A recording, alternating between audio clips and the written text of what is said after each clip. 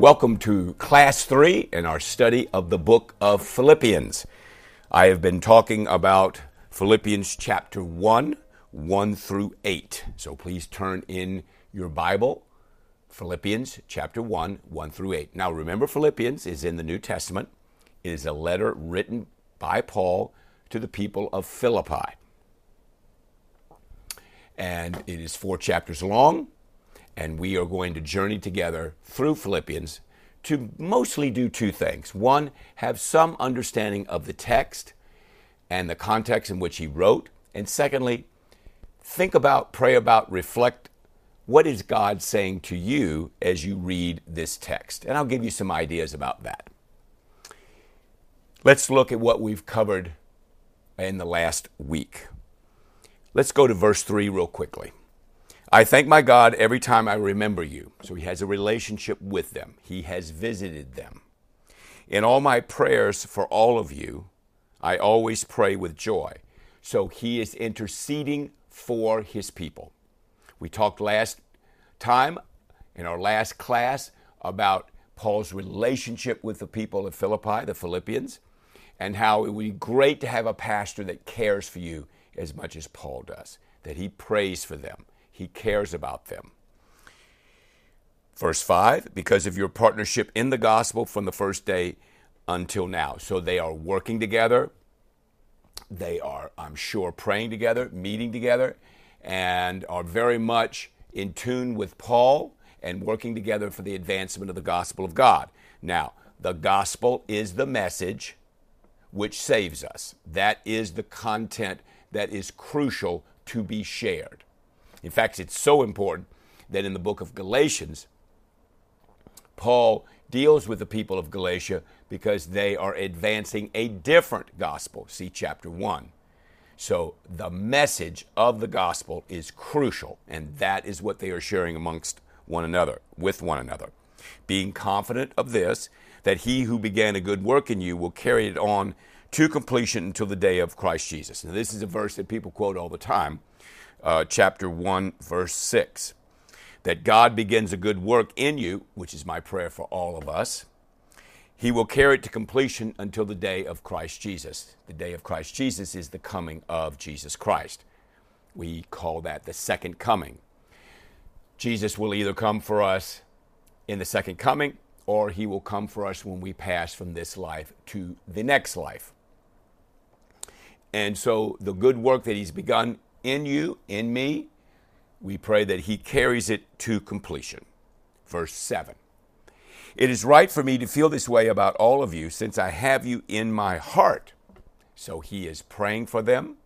He is praying that God who begins the good work in them will carry it on to completion. He is now saying that they are in his heart. So very affectionate, very close, very personal conversation that he's having in this letter to the Philippians. For whether I'm in chains, he is in prison. Yes, he is. And he has 4 prison letters: Philippians, Ephesians, Colossians, and Philemon, or Philemon. I am in chains, or defending and confirming the gospel. All of you share in God's grace with me. So we're back to the gospel again. He is defending the gospel. He is confirming the gospel. He's proclaiming the gospel. He's teaching the gospel. That is his ministry. And again, the content is not what he personally believes, not what he thinks, what the gospel is. And as you look at Galatians chapter 1, he receives this gospel, this revelation, this truth from Jesus Christ. All of you share in God's grace with me. Now, we want to have the grace of God in our lives. We want to share the grace of God. The grace of God is just not something that's out there. It's something that we can share together and that can work between us and one another. God's grace comes down to us. We share it with one another. Okay? Verse 8. God can testify how I long for all of you with the affection of Christ Jesus. And as I talked in our class 2 program shared with you. This is a very powerful understanding of a shepherd who cares for his or her sheep, that we can love God and we want to have affection for our people. We want to care for our people. We want to pray for our people. We want to intercede for our people. Our heart shares with them. And so in my daily ministry as a priest in the church, I pray, I intercede, I care about with people in the congregation that the Lord has given me every single day. Okay, so I can really relate to this. And you can do the same, where you care about the people that you go to church with, and you care about the people that God has entrusted you, and you have that affection that is in Christ Jesus. Now, the affection, this is a very important point before we go to verse 9. This affection is the affection of Jesus Christ. I am limited in the amount of compassion and mercy and care and love that I have for people. No doubt about it. So are you. What we need is supernatural affection. Supernatural. Okay? That's very, very important. Supernatural. The affection that we have for one another is natural. So you want to get something that's greater than your affection and my affection. Your heart, my heart. Your concerns, my concerns. We want to have something that's supernatural. Okay? And actually the Latin there is it's above nature. Something that's beyond ourselves. Okay? Something that's beyond ourselves. And that's where our relationship with Christ is so important, because he is beyond us. Okay? But then at the same time, he comes into our lives and he, if you will, impregnates himself or makes himself part of our life in the body that he's given us, and we have a relationship with him. That's a very dynamic, powerful thing. We'll say more about that as we go through Philippians together. So if this was your life and my life, you want and this was the natural part of it in this circle, you want something beyond that. You want something supernatural. You want something beyond yourself to come in and break into your life and fill it with compassion, supernatural compassion, love, peace, joy, all those wonderful things that we'll talk about as we work through Philippians together. Let's look at verse 9. This is my prayer. This is Paul speaking. This is my prayer. This is just a great prayer for us also. So we're looking at the first century and we're looking at the 21st century. This will work for any century, in any time, in any culture, in any place, anywhere. This is my prayer, that your love may abound more and more in knowledge and depth of insight. Now, is there any way you can do that naturally? No, not really. So he's established that it's got to be supernatural. I've established that it's got to be beyond yourself. And that supernatural being is going to be the Holy Trinity. We've talked about the Holy Trinity. One God, three persons, all right? God the Father, God the Son, God the Holy Spirit. They are going to break into your life by God's grace, mercy, and reside in you. Now, that love that they are going to bring, we are going to pray for all of us that abound more and more. Our world desperately needs people that are going to love more and more. Wouldn't that be a great thing? Wouldn't it be a great thing for your everyday life if your love abounded more and more? Wouldn't that be a great thing if you had more to give and more to share and more ways that you could bless people and help people and have more mercy, more compassion? More and more in knowledge and depth of insight. So there's something that we need to know. So knowledge is a very important commodity in the Bible. The book of Proverbs is all about having the knowledge of God and having understanding, and then, of course, having and acting in wisdom.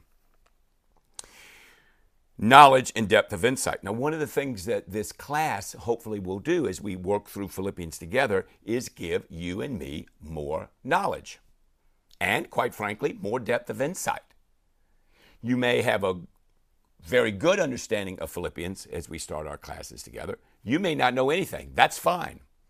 But if you stay with me in this class, you will definitely acquire more knowledge, and you will definitely have greater insight. You'll definitely have more depth of insight. Now, what is that going to do for you? That's going to give you the ability to hear from God and to know God in such a way that the depth, if I can write it this way, of your relationship with Christ will get significantly greater. It will actually increase. You will grow. You will be transformed. You will be able to give more love. Now, what's better, to give more love or less? So if I increase the amount of love, let's say I have this much, and then I get to this much, and then I get to this much, and then I get to that much. So I'm increasing here the amount of love that flows through my mind, my body, my soul, my lips, okay, my hands. And in that, what's going to happen is there's going to be greater blessing to others. People are going to benefit from your knowledge and depth of insight as you allow God's love to channel through you, if you will, and that channel gets larger and larger.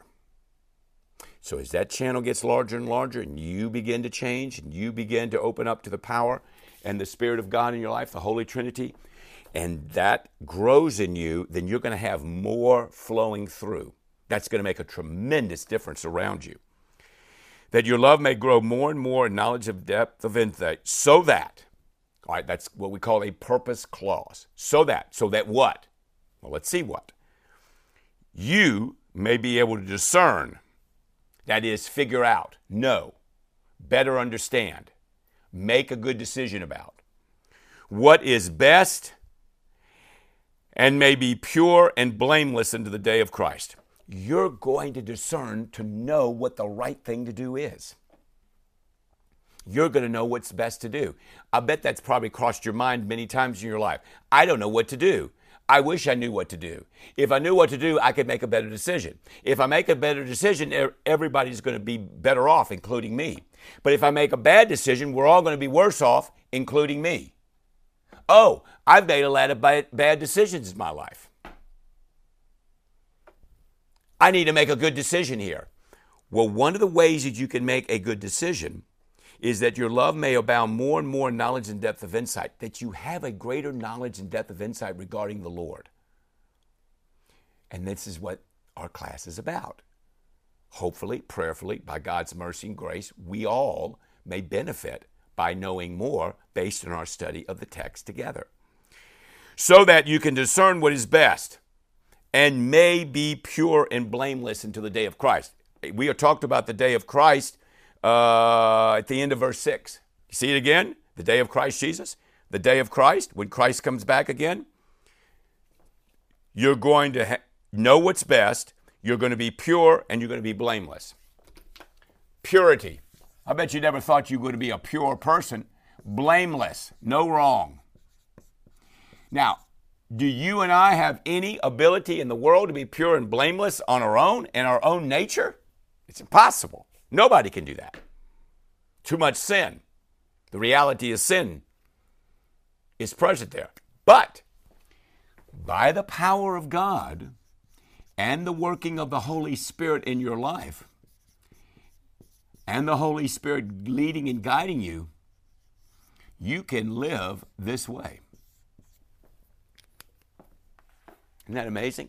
You can live this way. And so Paul is sharing that reality and that truth with them. One more. Verse 11. Filled with the fruit of righteousness that comes through Jesus Christ to the glory and praise of God.